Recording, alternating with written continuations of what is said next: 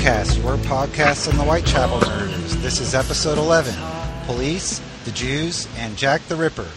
I'm Jonathan Menges, coming to you from Topeka, Kansas. Also joining us today is Howard Brown in Philadelphia, Pennsylvania, Robert McLaughlin in Edmonton, Alberta, Canada, Allie Ryder is in Charlottesville, Virginia, and we're all here to welcome Martin Fido. Martin is the author of numerous books, such as The Jack the Ripper A to Z, which he co-authored with Paul Begg and Keith Skinner, The Crimes, Detection, and Death of Jack the Ripper, and The Chronicles of Crime. He has also done a multitude of audio presentations on infamous crimes, including Jack the Ripper, and is currently a professor of English at Boston University, and joins us from North Falmouth, Cape Cod, Massachusetts. Welcome to the show, Martin Fido. Thank you, Jonathan. First off, I'll shoot you a general question that I give all of our guests, and that is, could you describe for us what led to your interest in true crime and the murders of Jack the Ripper in particular? Yes, true crime, morbid adolescence. I found books in the public library on people who were suffering even more guilt and anxiety than I was, and got hooked. Then grow up, and as Richard Altick, the very, very heavyweight American scholar, says, if you have learnt a lot about true crime, you don't like to throw it away, so you tend to keep it up.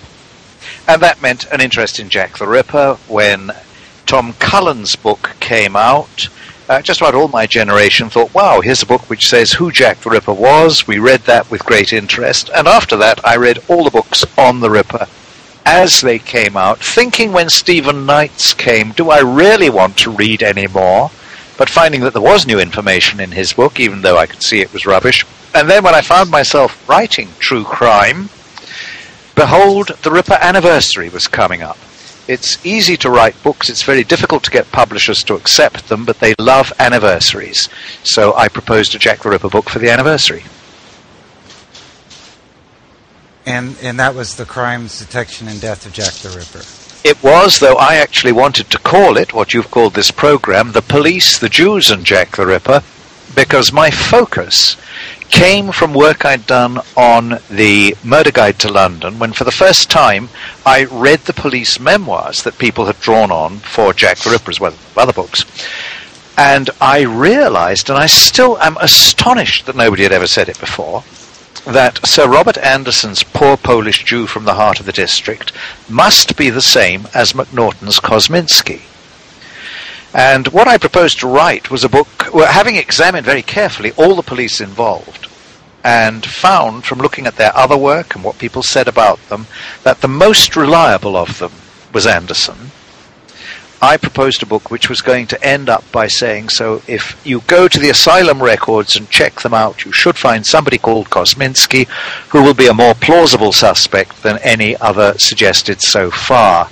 And the publishers took one look at this book proposal and said, you're obviously right, go and find him. I had a year to do it in, and it proved a very complicated chase. Finding Kosminski did not mean finding the person I thought was Jack the Ripper. In fact, I found the person. Sorry, please go on. Absolutely, no, I was going to say, you're absolutely right. It's actually very, very complicated, and I think a lot of what people have difficulty with is understanding the whole Kosminski, Kamensky, Cohen connection. Yes. I've read it several times. I read it several times yesterday, and I was just wondering, I think one of the main problems people has is, how did the name, if the name Cohen was entered as being... Yep. As being Nathan Kaminsky, how did the name Kaminsky go up the chain to Macnaghten, to have Macnaghten have the name Kaminsky in his head to confuse it later on with Kosminski? And I hope I said all of those names correctly. You did, absolutely. I tend to say very little about Nathan Kaminsky now because, as Adam Woods said to me a long time ago, he's a bridge too many. I found him first. I found Nathan Kaminsky going into the asylum with syphilis to be treated, and coming out, as far as I remember now, that's just before the assault on Ada Wilson. Or it's immediately after the assault on Ada Wilson that he goes in. And I'd already seen her as a possible first Jack the Ripper attempt. And here was a man living bang in the heart of the district with a job which would make him leather apron. Now, one of the fascinating things I'd found out was that while the police said, leather apron's over, we've got leather apron, they knew it wasn't true. They were simply suppressing the anti-Semitism that the suspicion of a Jew was stirring up. They knew quite well that Pizer was not leather apron. The Sergeant Thick, the man who identified him as leather apron in court, himself said to the press before he got to court, I'm almost certain Pizer is leather apron.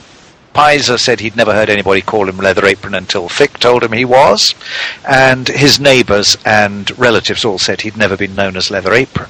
The police needed a leather apron to shut that scare up.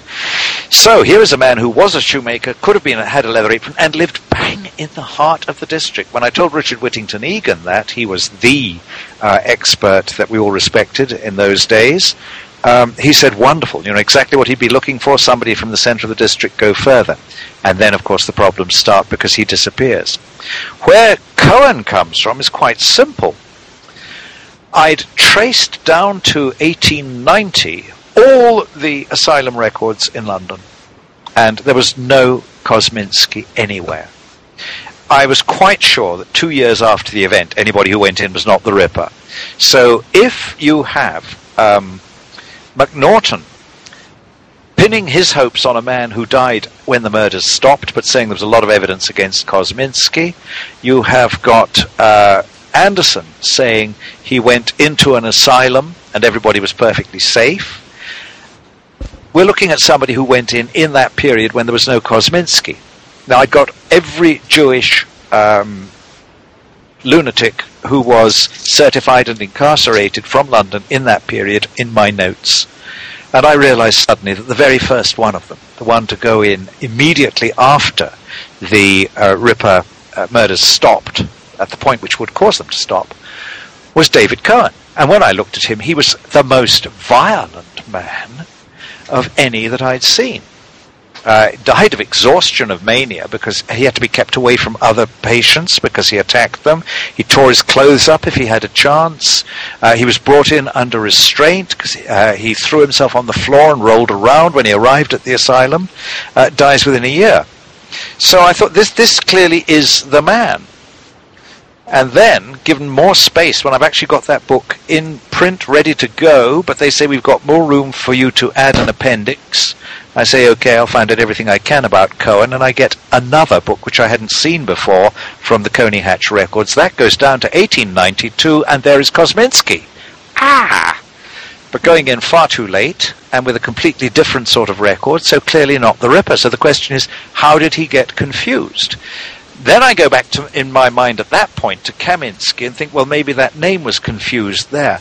But as soon as I've published, that spurs Munro's, not Munro's, the other Scotsman, you know who I mean, the man who was in charge of the desk officer in charge of the case. Swanson, thank you.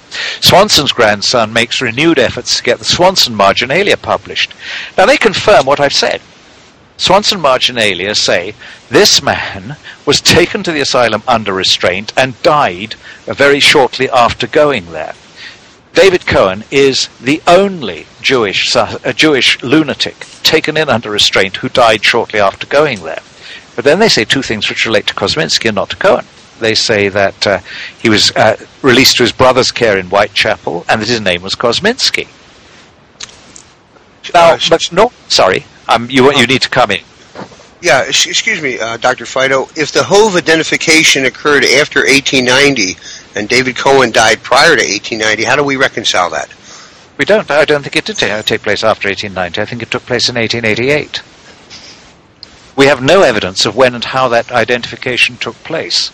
It's a pretty wild guess with no substance that Stuart and Don have put forward about linking it to the later seaside home. We just don't know what is meant by the seaside home. We have evidence that they were using ad hoc seaside homes prior to the opening of the Hove Seaside Home in 1890, and they were referring to them as the Seaside Homes. Paul Begg used to query this until he found for himself the evidence that I'd pointed him to in the police gazettes showing this happened. Then he agreed, oh yes, it's obviously perfectly true. I don't think... that's very mysterious, that whole idea of the identification taking place in the Seaside Home.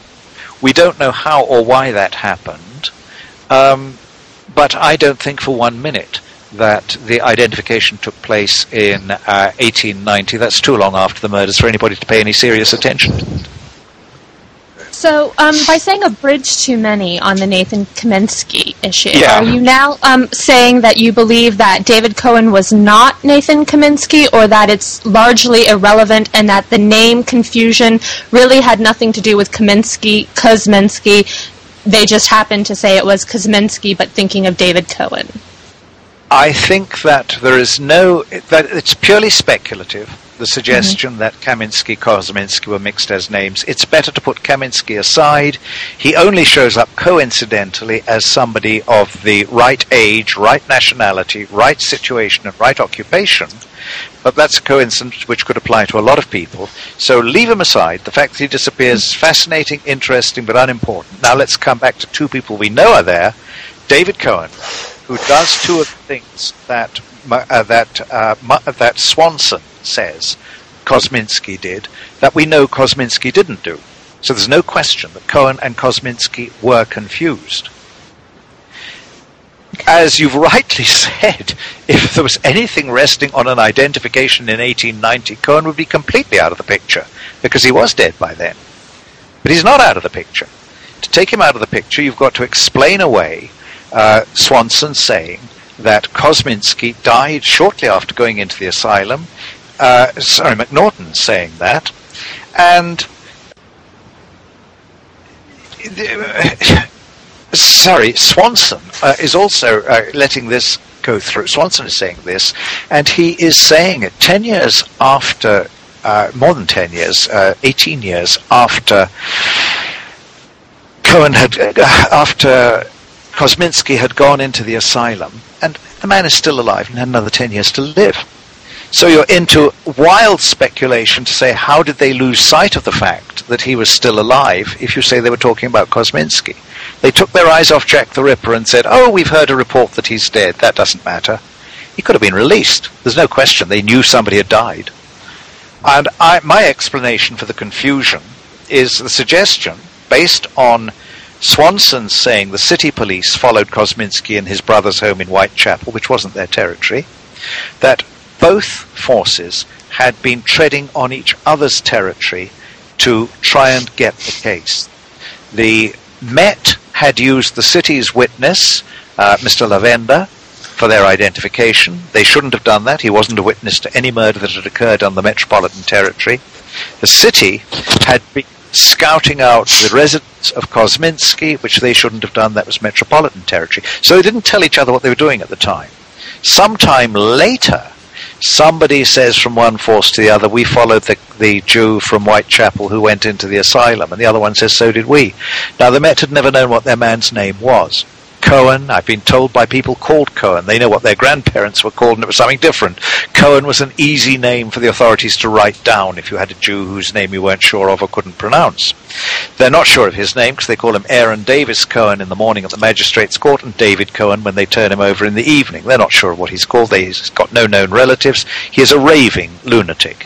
How they know his age, his occupation, or anything about him, we really can't guess. David Cohen, then, now I've lost where I came in. Senior moments, I'm nearly 70, and it shows up every so often. But basically, that those two were confused. I think there can be no doubt at all, and I think it's because, two coppers got together and both thought they were talking about the same man. The Met had never known his name. The city knew the name of the man they'd followed, absolutely certainly. They'd followed his brother. He was called Kosminski. The Met accepts the name Kosminski about him, accepts data they've heard from the city. It's completely unimportant to them because they know the man is dead. The case is dead and it's over. But that stays in Swanson's mind as material he got from the city police. Every American policeman I've told this to has said, yes, they see it at once as highly plausible where you have overlapping jurisdictions. Every Ripper authority wants desperately to get rid of it and say it can't be true because it means you've got to spend all your time getting rid of that rather than playing with other interesting suspects. Just a quick question about the asylum records, Martin. You were the first one to exhaustively take a look at those asylum records. I was wondering, was there a difficulty in getting access to them? Yes. They were supposed to be closed. They are supposed to be closed for 100 years. This is to stop, I think, people who try to break wills, for example, by saying, hey, my grandfather was mad when he wrote that, so that money should come to me. I thought I would be unable to get at them at all. I was having to work entirely from dockets of pauper lunatics in care, which the local authorities had to send in. That's very interesting, because Kosminski doesn't appear on those. So his family were contributing to his support, not needing him to be a cost to the parish. And looking at things like that in what are now the Greater London Archives, in those days they were the Corporation of London, I think, library, I've forgotten exactly. And the librarians there realized I was serious, could see what I was doing, and one of them said to me, look, you are a serious scholar, you would get permission to see the asylum records. And they gave me the addresses to write to, and I wrote to them all, and I got permission to see them all, or to have, when I couldn't get out to the asylums, places like Stone, have the archivists there go through them and tell me of every Jewish patient who'd gone in the period 1888 to 1890. Nobody has repeated that work. Dr. Fido, may I ask you a non-Cohen, non-Jewish question over here? Please do. Okay, well, it has a Jewish connection to it. Personally, I'm a believer in the provenance of the Goulston Street graffiti. But may I ask you whether you feel that the way that Goulston Street graffiti is presented in films and documentaries, being this garish, huge message that's written on the wall, has anything to do with the belief of the majority of ripperologists discounting it as graffiti and nothing more? In other words, if the GSG had been presented once in the proper way that it was actually written on the Wentworth building in 3/4-inch high capital letters and over a very small area above the apron, might this message have been thought of in a way we would connect the apron with the message more positively? Well, I could only say that I have no recollection whatever of the ways in which it was presented in any of the Ripper films I've seen. And I was one who said very early, not only that I thought that the Goulston Street graffiti was not by the Ripper, but explained what I thought it meant. That I don't think it's next to the Wentworth Street Market. The Wentworth Street Market was, in those days, essentially a shoe market. It sold second-hand shoes, and it sold shoes made in the sweatshops by cobblers who had no training. That's one of the things we discovered from the 1888 House of Lords Committee looking at immigrants. One of the things I discovered by looking at it, that the Jewish immigrants were all, if they had no trade, they were put into sweatshops, and they were made to be tailors or shoemakers, whether they had any experience or not.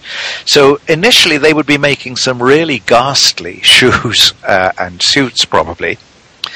You buy a pair of shoes from a Wentworth Street market, and the Jewish salesman says, these are very good shoes, they will fit you very well when you get home, and you get home and they don't fit at all, they are terrible, and you go back and you try and return them, and he says, my friend, you've bought them, I have not got any responsibility for these anymore, and in a rage you write on his doorway, the Jews are the men that will not be blamed for nothing. It's a Cockney double negative, means the Jews will not accept responsibility for anything. And I think that it was about something like that. Somebody who had a quarrel with a Jew in the building and felt that he wasn't owning up to what he should have taken responsibility for. I don't think it had anything to do with the Ripper, but I doubt whether it's influenced by the way it's presented in movies, because that had no influence on me. All that influenced me was looking at Dew's suspicion that it had nothing to do with the Ripper. Dew saying, there were lots and lots of these graffiti around, including the famous one that said, I've done 4 another 16 and I'll give up, something like that. Right. And the fact that the wording didn't seem to me anything sensible for the Ripper to be saying. Whereas one could make a sensible statement of it as soon as you took the double negative into account and thought about the place as relating to a Jewish shoe market. Well, thank you. Back to Cohen for a minute, because I'm still a little bit confused. Initially, you had said in your book that it could have been a mishearing of Kamen, or possibly just a John Doe type of a situation. But now, listening to you today, you seem pretty certain that it was actually a person named David Cohen. No, that's the only name. That's the name we know him by. I don't know what his name really was. Oh, so it still could have been just a blanket John Doe type of an individual. Yeah, excuse me. Cohen is the most popular Jewish name, correct, Dr. Fido? I don't know whether that's true, but it is in America. It is in the United States. It's certainly one which a lot of people called Cohen will tell you was put onto their family by immigration officials who couldn't spell a difficult name.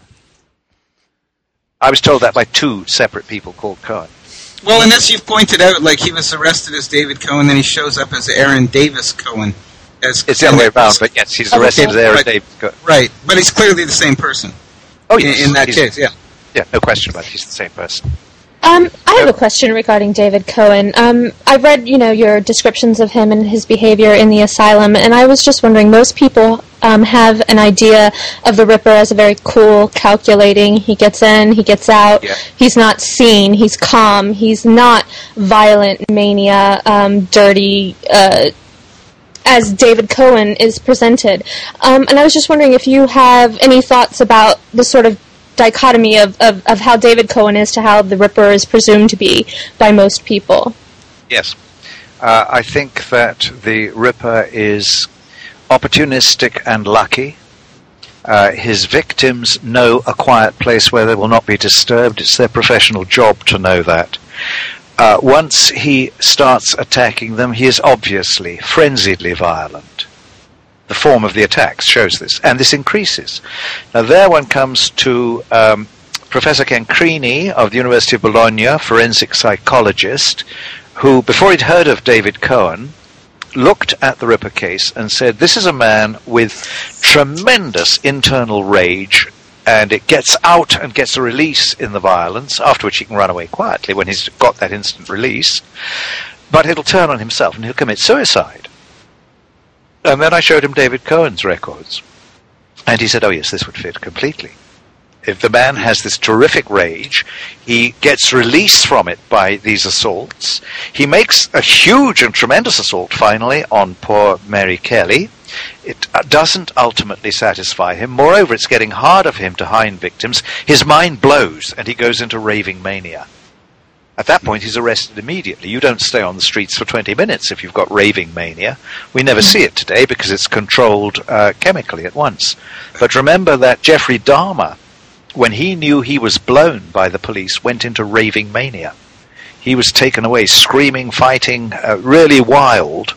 After that and before that, whenever you saw him, he's totally cold and controlled and contained. Of course, afterwards, it's because he's on drugs. They're not going to have him insane in prison. Prior to that, it's because the murders calm him, but he needs that calming effect. You will find the same thing said by Nielsen.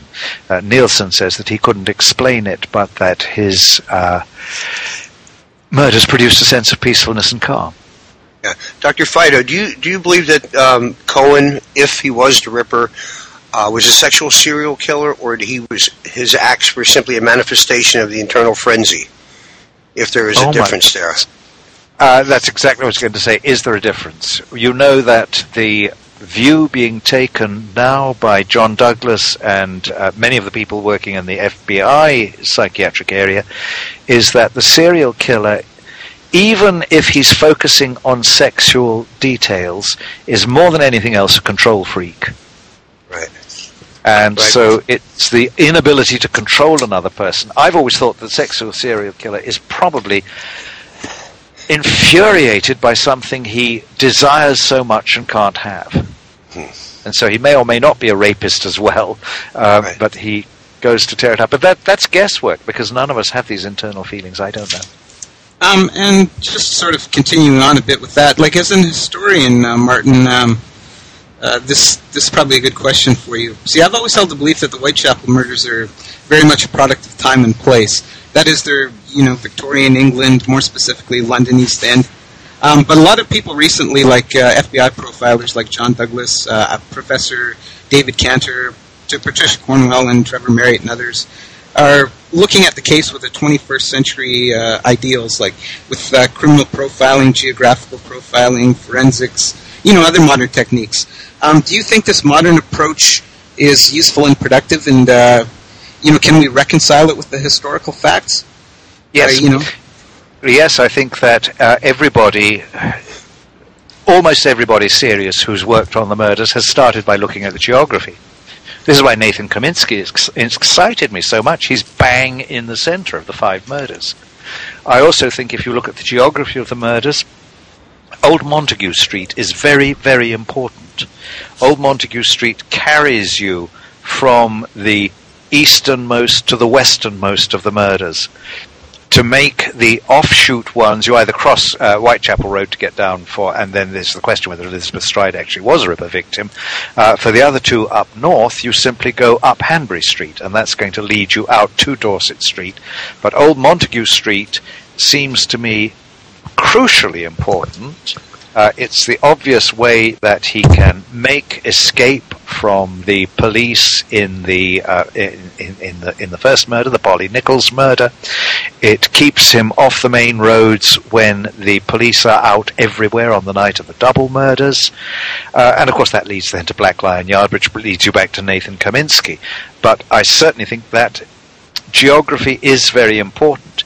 Cantor's original geography, however, rested on this faintly dotty notion of a triangular comfort zone, and unless you've got 4 cases, almost anything will turn into a triangle. It didn't seem to me to be saying anything desperately useful.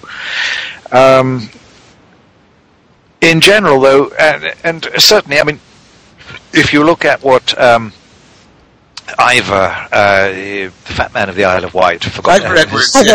Ivor Edwards. If you look at his work, he's looked very, very closely at the geography and thought very, very hard about the geography. I think it is a sensible and necessary approach for a historian, and we've been aware of that ever since the famous cholera case of the 1840s, the doctor who found that they all came from one pump. We do look for a center, and I think the people were doing that before it became called psychological profiling. Now, seeing that that David, so little is known about David Cohen, Yep. I'd be interested to know what still leads you to discount victims like Martha Tabram as Ripper victims, and how you view the C5 in light of being so little known about the suspect. Okay, Martha Tabram, I leave as... Martha Tabram's a question mark area. She could be a victim. I don't want to rule her out definitely at all. I don't want to rule Elizabeth Stride in or out absolutely definitely. Now, would you go on and... are you talking about the canonical 5 when you said the C5? Yes. Right. Well, only because in your book, Yep. you had said... of course I did. That was authoritatively that Tabram was not a Ripper victim, and so... Yes, that was the position at the time.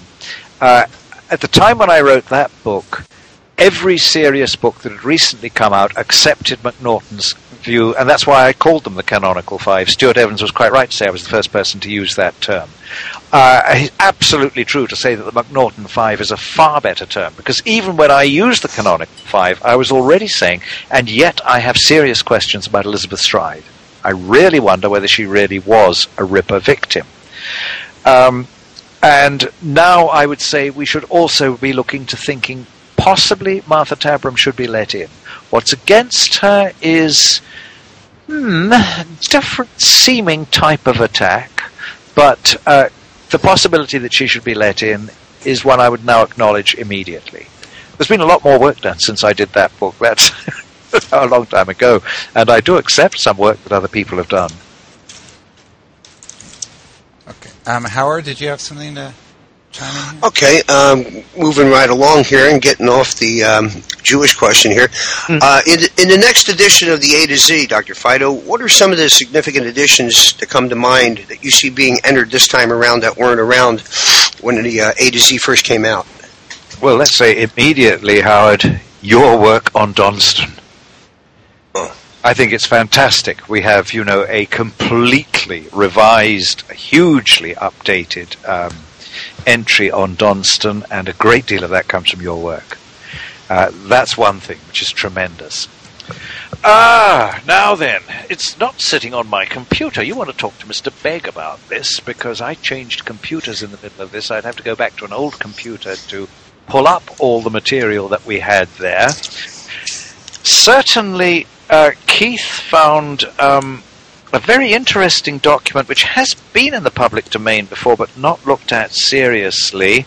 It's something which had been in the Scotland Yard archives, and it is the notes that somebody working on the case in the police had made on some suspects and some witnesses. I've forgotten what we call that document now, but that's something which is of great interest that comes in. I rather like our discovery of a makeup man who believed that he had sold disguise to Jack the Ripper, and I think that should be of great amusement to that article mentions who we would believe would be Tumblety.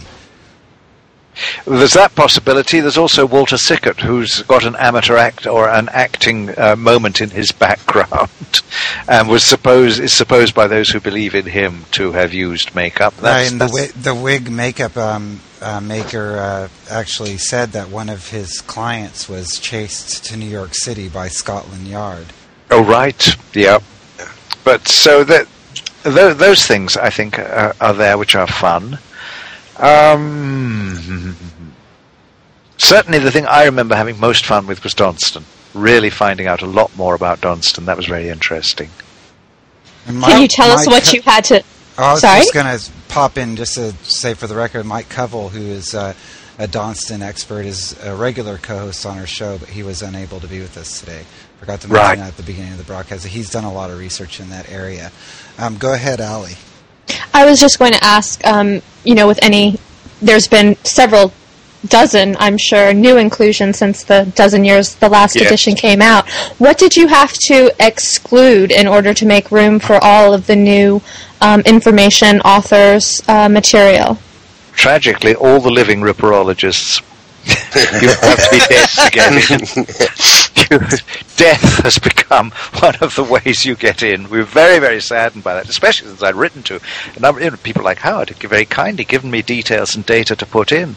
And then we just looked at the length and the amount of work that people had done, and the work had got to go in first. And so we declared the rule, you have to die to get in. Are you still limited to a page count as you were? Yes, we're tied by the publishers. Yeah. And with all the information on the Ripper case, especially in the last 20 years, and now the update with you and Messrs. Begg and Skinner, how do you decide, just even what to put in and what to leave out? What is that process between you three? Oh, goodness. Well, Keith is always doing ongoing work, and so he produces material from quite original sources. Keith, as you probably know, is an amazing researcher, going and finding things. Now, Paul was unable to do really as much as he'd hoped in this. He had surgery in the middle of while we were working on it. Otherwise, the hope would have been that Paul would have dealt with all the new material that had come out in the journals. As editor of Ripperologist for so long, he was well in touch with that and keeping up with what the other journals were doing. And I was going to do a really massive trawl through the internet. In the end, I had to take on the journals and pick up what we could from the internet as well. We had to make sure that things that Stephen's website is fantastic. That's another thing which we have to say, that Wow. 15 years ago, probably the A to Z was the best research tool you could have on the Ripper. Paul and Keith will kill me for saying that. I think now that the Spriker website is the vital Well, I'll research just say thank you. on the Ripper. But you can't have it open on the desk beside you. And that's where we still are useful as the A to Z. But of course, going through and making sure, for example, that we knew all about all the suspects who appear on the Sprider website. There's a huge list of them. So we had to go back and check all those out and get back to the newspapers where they are described. I think we cut some of them, decided that some of them were so remote that in the end, the number of drunks who turned up and got hauled off to court, and it was proved, of course, that they couldn't possibly be Jack the Ripper. They'd never crossed the Atlantic from Canada or something ridiculous like that. These people we had to drop, the ones who were total and utter non-starters as Jack the Ripper. I think they were. So I gather that there will be less tangential information in this one, and things that are on the periphery of the case. I imagine that the most of the rewrite will focus on just the case itself, right? The ape has been cut out. Yes, but because of the number of suspects who've been turned up who simply possibly could be, and because people who've gone and looked them up need to have their work recognized, there are still people in who I would call hopelessly peripheral. Paul and Keith accused me of being much too selective. I had 1 year to write my book on Jack the Ripper. I had to go for what I thought counted. I couldn't spend time on the backgrounds of the victims. I had a clear starting point.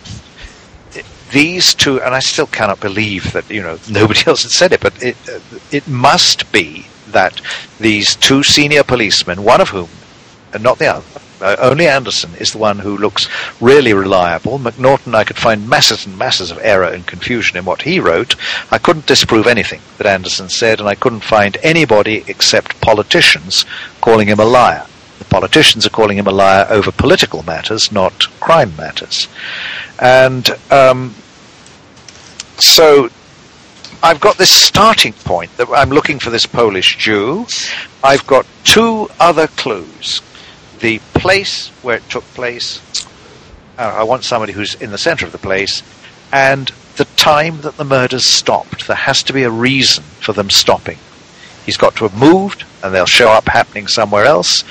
We now know, we didn't know in those days, that if he's got sufficient sanity, and he really realizes that the police are right on his tail, and he could be caught if he does one more, he'll stop for that reason. We've now got cases like the...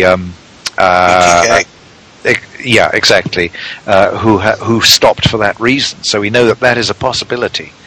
But we didn't know that when I was writing, so I didn't include that possibility. I have an off-the-wall question for you, Dr. Fido. What if in 20 years all the existing suspects were eliminated with verifiable proof? Yep. How would you react to that? With very little surprise. I constantly say I'm not there to do it, and it's a very embarrassing and difficult thing to do. But the records of the poor Jewish shelter that could have been David Cohen's address still exist. They're in Yiddish or Hebrew, Yiddish I imagine, so I wouldn't be able to read them. And it's a very embarrassing area to get into because there's no question that the possibility of the Rippers being Jewish has been exploited wickedly by anti-Semites.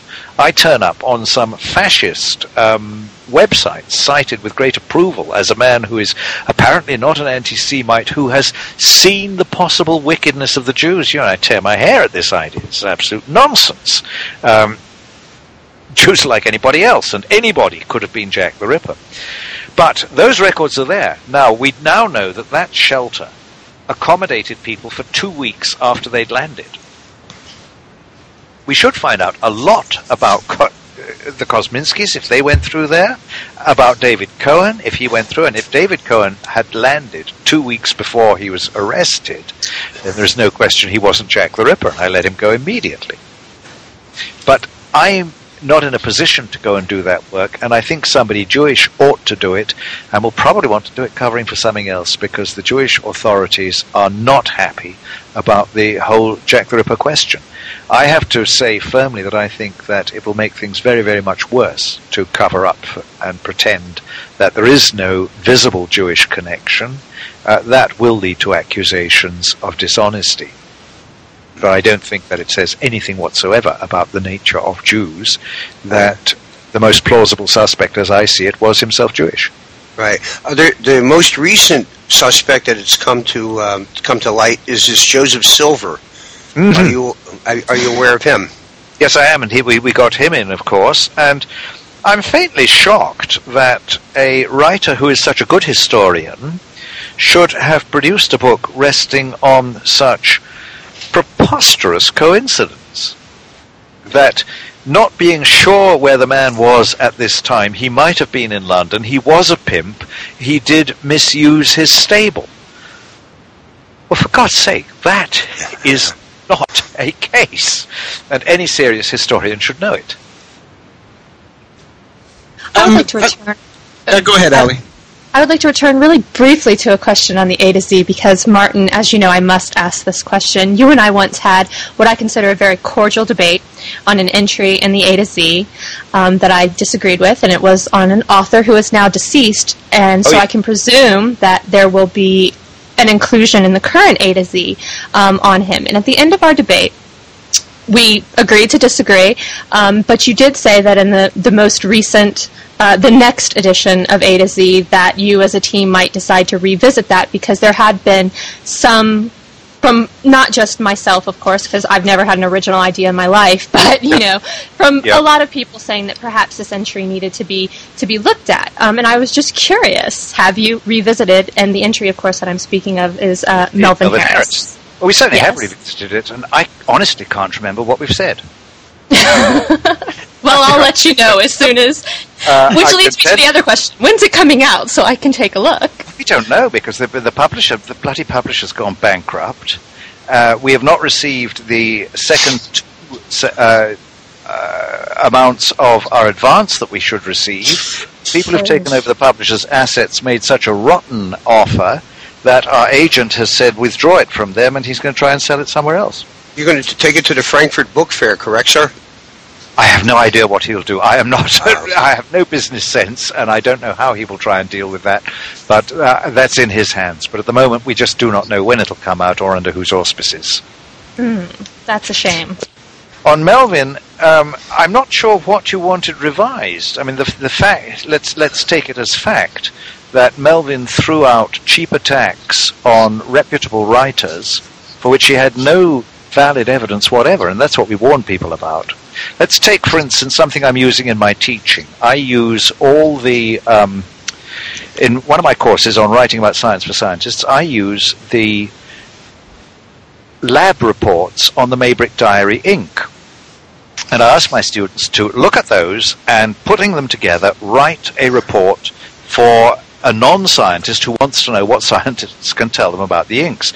Now, if you go through those reports, they appear to contradict each other, but actually there's only one really serious contradiction, and that is that the Eastor report says that he finds sodium in the ink, and the Leeds University report says there is no sodium. Now, that's important. And, of course, oddly enough, those are both reports that the pro-diarists favour, because both of them say that this could be old. Now, the sodium was important because that's by that time they're looking for chloroacetamide, I think it is, which would have sodium in it. Melvin produces this and says, look, they knew all the time there was sodium in it, and they've accepted this report that says there wasn't. This is typical of the dishonesty of Mrs. Harrison and Feldman and so on. That's nonsense. If you go back to the Eastman report, to the Eastor report, there is one small graph which says NA and shows it present. Now, until looking at that, actually for the purpose of putting it in front of my students to teach, I had completely forgotten that the chemical description of sodium is Na. I'm quite sure that Shirley Harrison and Robert Smith and Paul Feldman paid no attention. having students looking at these, it's very, very difficult for them to see everything which is in a mass of material, even the trained scientists. Very few of them get this right. It's the crude accusation of dishonesty thrown quite unrealistically, and I would actually say quite dishonestly, against very honest people. Mrs. Harrison has said consistently, she doesn't say that what's-his-name was the Ripper. She thinks there is a high probability, and if she's proved wrong, she'll say, jolly good, the forger was very clever. Now, we don't get any of that sort of gracious willingness to accept that his ideas were wrong ever from Melvin. Instead, we got abuse of other people, and that's what our article was drawing to attention. Do not believe Melvin if he says he has shown that another scholar is faking it or wrong. Melvin has not shown the things that he thought he's shown. Setting that aside, yes, one of the very intelligent people who's approached the Ripper work, written some very interesting material on the Ripper. I think at the time when the A to Z was written, and I had asked you, I think what the contentious part was that was under debate at the time, and again, understanding that this was many, many years ago, was that when it was asked what was the inciting information that had caused that entry to be included under Melvin Harris, the response back was a series of private correspondence that he had written to, I believe, Bruce Paley, but I will be perfectly honest, I could be incorrect on that name, and that I think the contention was that, you know, if you write something on a message board or if you write something in a private letter, is that sufficiently warranted to caution against his published work? Good heavens, no. It's his published work I'm cautioning against. Okay. I think that was just not made clear when we were discussing it. No, that I should be absolutely clear that when Melvin writes patronizing things like, I must treat other people's work with the scrutiny or something I bring to my own work, this is sheer nonsense. He doesn't. He's not consistent.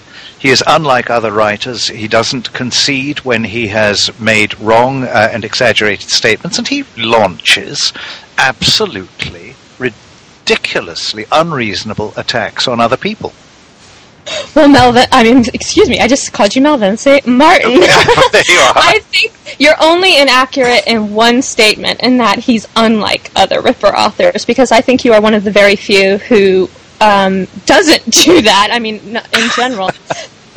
Ripperology is a very contentious field, and I think you stand pretty much individually as to not getting into the slanging matches that sort of perpetuate this field. I would actually say that Melvin's slanging is different in kind from other people's. I don't find other people implying dishonesty. Howard, is having a good old ding-dong with Ivor Edwards, and I found both of them very, very pleasant to communicate with. And I've enjoyed their work, both of their work. I'm not going to say which side I come down on in this, there. Neither of them do I find going out and... Ivor can lose his rag, of course, we all know that. But that's a matter of temperament. And he can back down from it and realize when he's gone too far. I don't find either of them behaving with the sort of supercilious, and I am telling you, and this is right, approach that Melvin uses. I have a lot of disagreements with Stuart Evans at times. And my brother looked at the introduction to Stuart's first book and said, who is this man who claims to respect you and is trying to write off your work as unimportant wherever he can? But Stuart doesn't approach it with the tone of ineffable superiority and distortion of what's being written that one was getting from Melvin Harris. And people needed the warning. It wouldn't have mattered if he was obviously writing rubbish. But a lot of what he wrote was very good. Therefore, the warning was very important in his case. Just changing tacks here to get off sort of the Ripperologists and the arguments aside. Yep. Yeah, for the most part, we've seen a lot of public feuds, but I've always found that privately, most people that I've contacted have been very helpful and very agreeable, and it seems like in most circles, Ripperologists get along, although that's not the side often portrayed. I think this is quite true. can be difficulties. Dan Farson. Dan Farson's drinking day began at about 10 o'clock in the morning. The early part of the morning, he was charming, he was lively, he was good value. As the day went on, he got more and more and more bad-tempered and impossible. At midnight, on one occasion in Italy, we were at a conference. Paul Begg and I had gone to Venice, had a day out in Venice, and we get back close to midnight. Dan is at the bar, absolutely drunk. Hey, you two! Are you two lovers? No, Dan. Come over here and have a drink. Dan, we're exhausted. We're going to bed. I'll be like that, you bastards!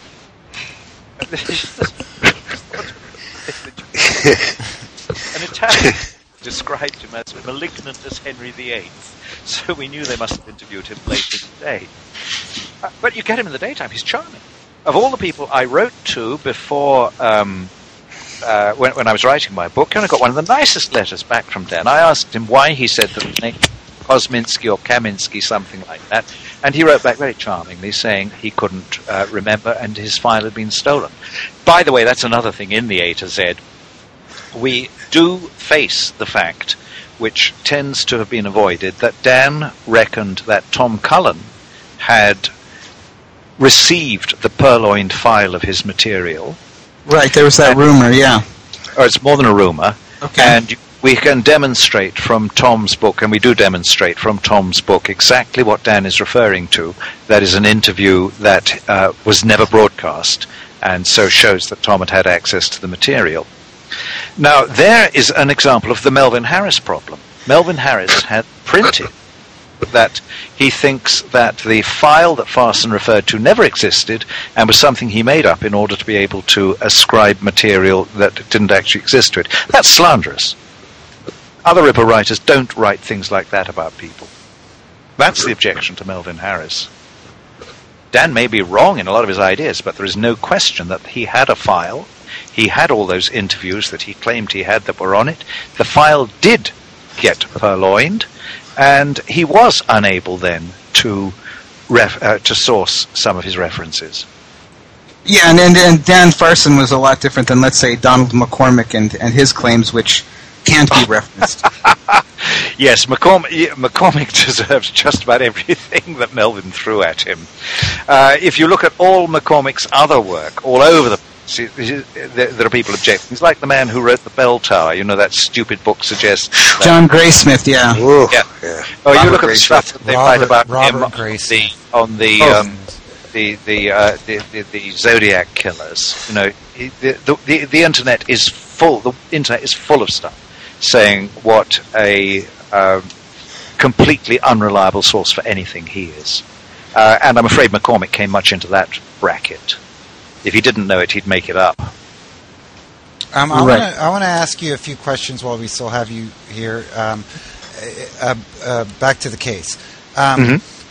What is your opinion of the Little Child letter and Tumblety as a suspect? And then after that, I do want to know your opinion about Druid as a suspect. Right. First of all, the Little Child letter. Now, taking it in the historical time when it came out, that huge attention was focused on Maybrick, against whom there was no serious evidence whatever, just an obvious forgery, and limited attention paid to the Little Child letter, historically a disgrace. The Little Child letter is very important, as certainly showing the amount of disagreement and confusion that there was in Scotland Yard. The biggest problem is that we know so little about Little Child. We don't know that he had any connection with the case at all, or knew anything about it except chit-chat that was going around the yard. To say that he must have been connected with it, which it tends to happen in those who are pushing the case, no. As soon as you say he must have, you mean this writer is saying, I don't know, but I urgently need him to have.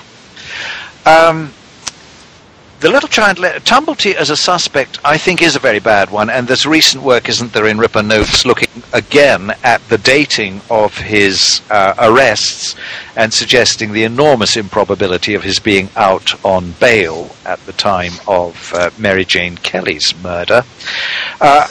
Little Child's reasons for suspecting Tumblety are made very suspect by his erroneous belief that homosexuals are sadists. And he thinks this is a matter of course. He says so. He thinks he knows that Oscar Wilde was like that. And then he refers to the girl in the red case, the Harry, I've forgotten his name now. Thaw. Yeah. And this is nonsense. You know, his grasp of criminal psychology is disastrously all over the place. So Littlechild in himself is not a... You can't dismiss him in the way you can dismiss Macnaghten and say, well, look, if you find a fact in Macnaghten contradicted by somebody else, Macnaghten's probably wrong, because we've got umpteen facts that Macnaghten gets wrong all over the place, including his description of his own suspect Druitt. Gets his age and his occupation wrong.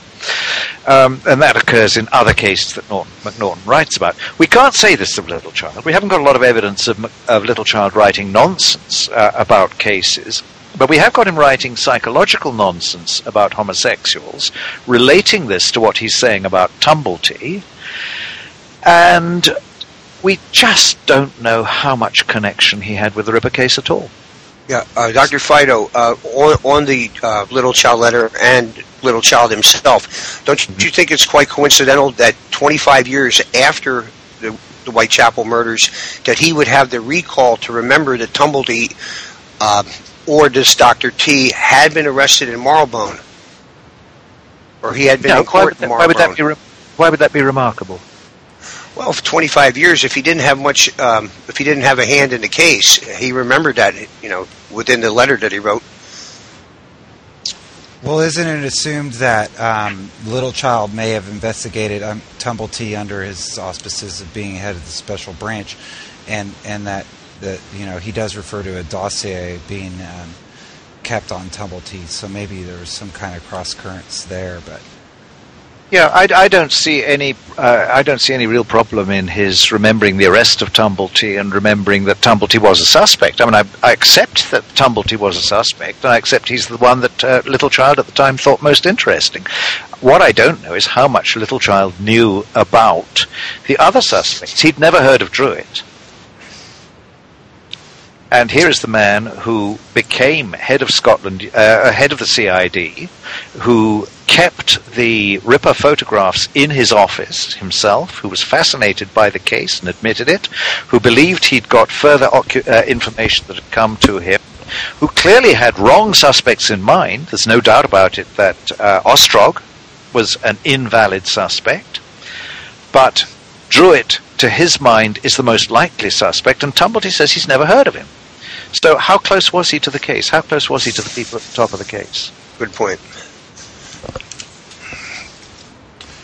So your opinion on Druitt as a suspect can't be ruled out.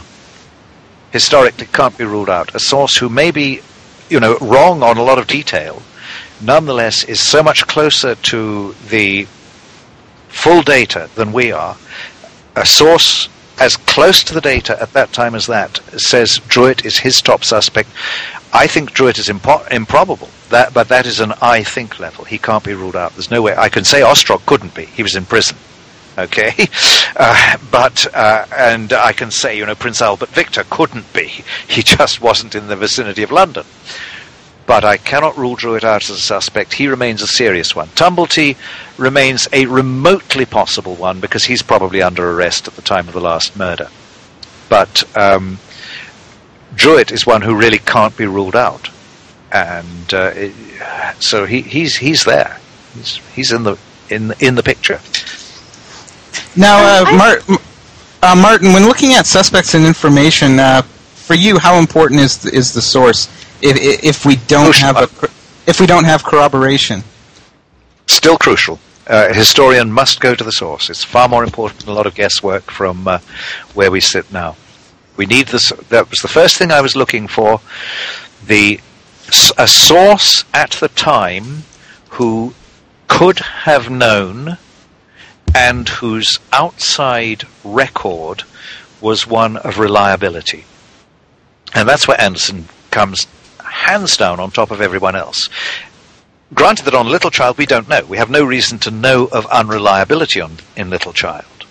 And granted that where I'm saying Little Child is ineffective in his psychology, this is as remotely relevant as Anderson's being underhand in the inevitable way of a spy master in his dealings with the Irish questions.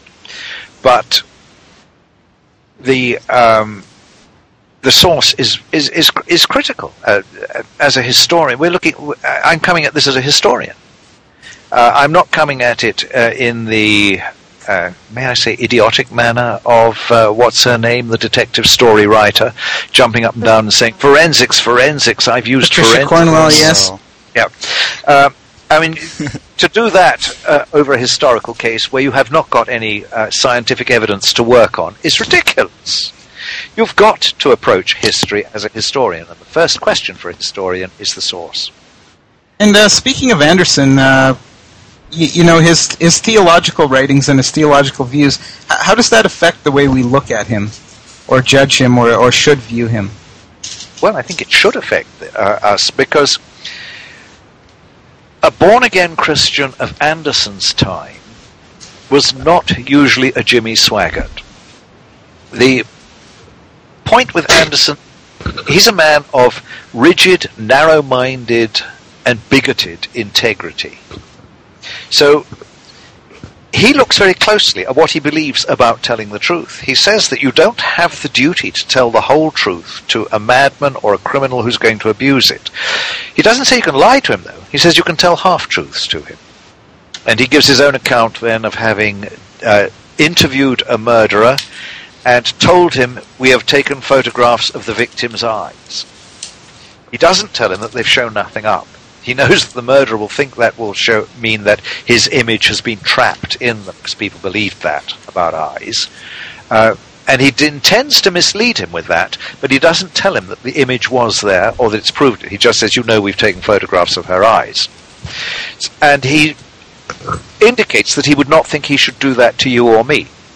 That's something which you can reserve only for people who've ruled themselves out of deserving full truth. So he can be silent about things. He does not turn up at the Parnell Commission and say, oh yeah, I wrote one of those. He stays as quiet as he can until after it's all over, and then he admits 20 years later that he did write one of those. He's not a man who would have lied. Remember, when I came into the business, all the books are, except Richard Whittington Egan's, said of Anderson that he was... Are you there? Have I lost you? No, I'm there. Sorry. There was a sudden change in the white sound in the background. I thought I'd lost everyone.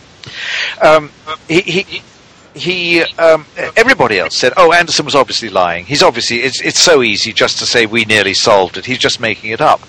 And I was quite prepared to accept that until I looked into him and investigated his character. And then, no, he's not the sort of man who would do that at all. There's no question about it. He would never have done it. He may have been wrong. He was very pig-headed. And he could hold erroneous opinions very easily. But he certainly believed what he was saying. Unlike, let's say, William LeQue, somebody who Melvin Harris exposes very, very well indeed. William LeQue is a journalist who says, if I hadn't got a good story, I'd make one up. Well, he comes up with a beauty about Dr. It was a whopper. Yeah. All right, Allie, you had a question that you were going to pose to Melvin. Something. Martin, sorry. Well, now she got me. Being able to pronounce my R's if you keep calling me Melvin. Sorry. Martin, go ahead. You can edit those out. Yes. Edit those out. Yes, I will. I was prompted by something you said about the historical accuracy, the historical sources, and you have to judge it by what it is. And I know that the Swanson marginalia is not necessarily key to your case, but it's definitely a part of it. And I was wondering if you were aware of and what you thought of. There's been some recent speculation, some not so recent speculation, that the tag of Kaminsky was the suspect on the end of the Swanson marginalia is suspect. And I was wondering if you would like to address that and what your thoughts on that are. It is unbelievable rubbish. It is absolutely astounding that anybody with any scholarly competence has ever ventured to put that forward. The provenance of the Swanson marginalia is absolutely perfect. Let's say, first of all, my case originally didn't depend on that. My case was made, and then the Swanson marginalia turned up in response to it. And then I looked at them and said, my God, this confirms what I'd said without having this piece of evidence behind me, that these two men were confused. Now, let's get this very, very clear. Swanson's book passes to the hands of his daughter, a spinster lady whom, as far as we know, never opened it. Certainly never attempted to do anything with it. She dies, and her books pass to her nephews, Jim Swanson, who many of us met, and his brother. And they go through it, and they find this, and this, good God, the old boy has said who Jack the Ripper was. And they're absolutely astonished. Now, I've seen those. And I've seen those, and let's compare them immediately with the obvious forgery that I've seen. The Maybrick Diary? Maybrick Diary, yeah. The Swanson marginalia are transparently in Swanson's hand. It's a very, very recognizable hand among the police officers of the time. It's not one of those unidentifiable Victorian copper plates. It's not an awful scrawl. It's a very, very legible round hand. They're all in his hand. They all look of the right age and the right degree of wear on the page where they exist. And then you look at the provenance. Okay, it passes to the two Swanson brothers. Swanson brothers are men of absolute honesty. They offer the material to the News of the World. They think it's their sort of thing. The News of the World says yes, sends a man down to interview them, pays them £75 for it, and then changes hands and never publishes it. Murdoch didn't think it was interesting 100 years ago, some British murderer. What's this about? I want modern sex, I presume. I'm guessing. But, they didn't publish it. The Swanson brothers then go, how many years? Something like 20 years. With this information, sitting on it, feeling they have no right to do anything with it because they've taken £75 from the News of the World. They're not News of the World readers. And then Jim Swanson, his brother's dead, reads in the Telegraph, which he does read, an account of all the new books which have come out on the Ripper, and he thinks, but I've got my grandfather's evidence on this. But I can't use it because the News of the World has bought it. So he then writes to the News of the World and says, look, I know I sold you this material, but you've never used it. Would you like to use it, or can I offer it to someone else? And the News of the World says, oh, good heavens, offer it where you like. And so he sends it to the Telegraph. This is a man of rigid honesty. Does he make any money out of it? £75. He's going to forge a name. He's going to have to do... I mean, I've met Jim Swanson. Stuart Evans has met Jim Swanson. Keith has met Jim Swanson. He didn't know the background of the Ripper case. He didn't know that the name Kosminski was already existing in another document. He didn't... Not the sort of man to have gone and done a piece of research. He would look for making more money. He would look for really having a big story to sell.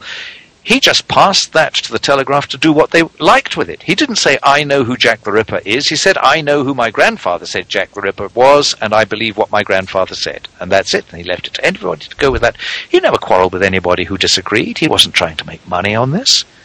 It's absolutely perfect provenance. Provenance is very, very important. First question I asked about the Maybrick Diary when Robert Smith told me about it, what's the provenance like? And Robert knows. He said the provenance is as bad as it could possibly be. Thank you. It's very important. Okay. I have sort of a crossover question in regarding the Swanson marginalia, but it's not really about the marginalia. Because Swanson says in the marginalia that the suspect wasn't identified because, he was a fellow Jew, and he didn't want to have him being hanged on his head. Yes. Very mysterious. Right, and I was thinking, if the Ripper was in an asylum, whether it's Kosminski or somebody else caged up in an asylum by the police at the time, and they had sufficient evidence for a trial, do you think the high-profile nature of the Whitechapel murders would have forced the doctors to declare that person competent to stand trial? No. Because knowing... Okay. That is one. I mean, there are many, many mysteries about the Swanson marginalia. There's a lot that we don't know. That is one of them. The implication of what Anderson says is quite clearly that the man had been declared a maniac, and so he'd be unfit to plead, and there's no question that he couldn't have gone on trial. Swanson, was he thinking about a different interrogation? Had he not only got two people confused, whom a lot of policemen might have thought was the same, but was he We don't know. The answer is I don't know, and I'm not going to venture any comment on it. I'm just going to say in the present state of knowledge, we have no idea why he said that or what he meant by it. It appears to contradict what Anderson had said in the Blackwoods magazine version, which Swanson obviously didn't know. And it was, sometime down the line, so there could be memory failure, but we don't know, and I'm not going to get into speculation. I'm only going to pick out and say that, look, before Swanson turned up, I'd said these two men must have been confused, and Swanson gives me two facts that relate to one and two that relate to another. So they were confused. But why they were suspected, well, we've got Anderson's claim that this was because of an identification, and Swanson appears to know about the identification. And complete mystery, the seaside home. Why the seaside home? What's the point of having an identification down there? Anderson says he's talking about a man who was in the asylum.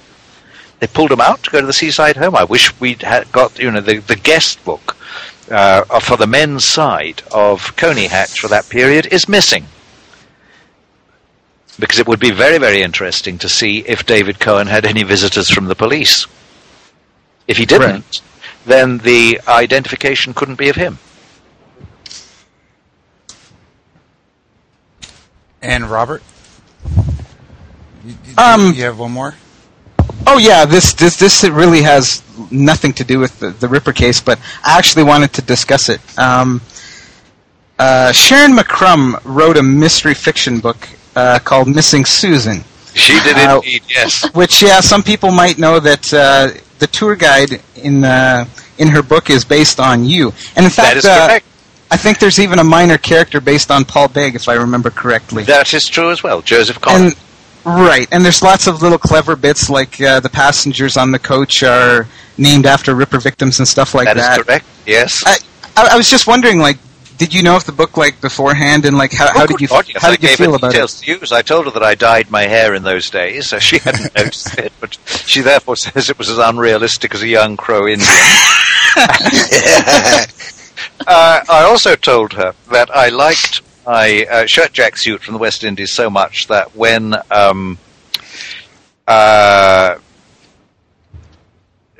flared trousers went out of fashion, I narrowed the legs myself, which had produced wrinkling on the inside of the left leg, and I showed her that. Well, that ends up as my appearing to have one leg thicker than the other. And she also used what was a fact about that pair of trousers. The plastic fly had gone. So since I liked the suit very much, I continued to wear it, doing that up with a safety pin, which was invisible but made peeing very difficult. So, yes, she wrote that. I knew all about that. That arose because I wasn't with them, actually, when they were drinking one night in one of the hotels. And they asked Sharon, where did she get her ideas for her books from? And she said, well, she used things that she had done or places she'd been as settings. She could, for instance, use that tour. And they all said, oh, wonderful, what fun. So they said, well, who would you want to kill? And they instantly said Susan, because she's got Susan's manner absolutely. The driver said to me the first day out at lunchtime, how on earth do you put up with that woman? I hadn't really noticed. Susan was asking a lot of questions sitting behind me, and I was answering them. That was my job, and I hadn't noticed, but by the time I was through, God, did I notice. Yes, she's got Susan's manner, absolutely. All of us thought it had been very cruel to Susan when it came out, and those who met Susan again said, on reflection, we thought it wasn't very cruel to Susan. And they said, who would be the murderer? Obviously Martin. because I had been, they knew I'd been taken on at the last minute to replace Richard Jones, who was supposed to courier that, but he was taken ill. So he asked me to do it for him. So here was I, an unreal, unexperienced courier, taking this on and deciding where they went. I'd be the obvious person to plan to kill Susan. And then all the other characters are based on the people who were on the bus with the habits that they had.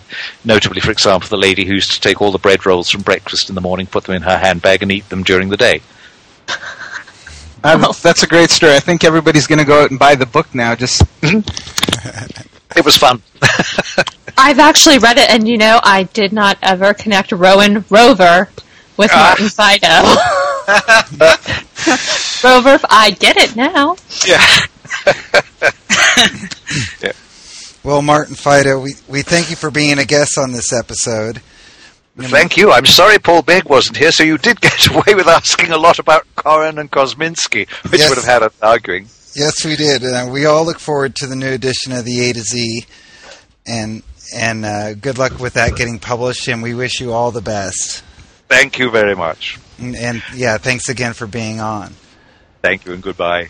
You've been listening to Rippercast, Episode 11, Police, the Jews, and Jack the Ripper, with our special guest, Martin Fido, and we also had with us Howard Brown, Robert McLaughlin, and Ali Ryder. I'm Jonathan Menges, and we thank you for listening, and we'll be seeing you next week.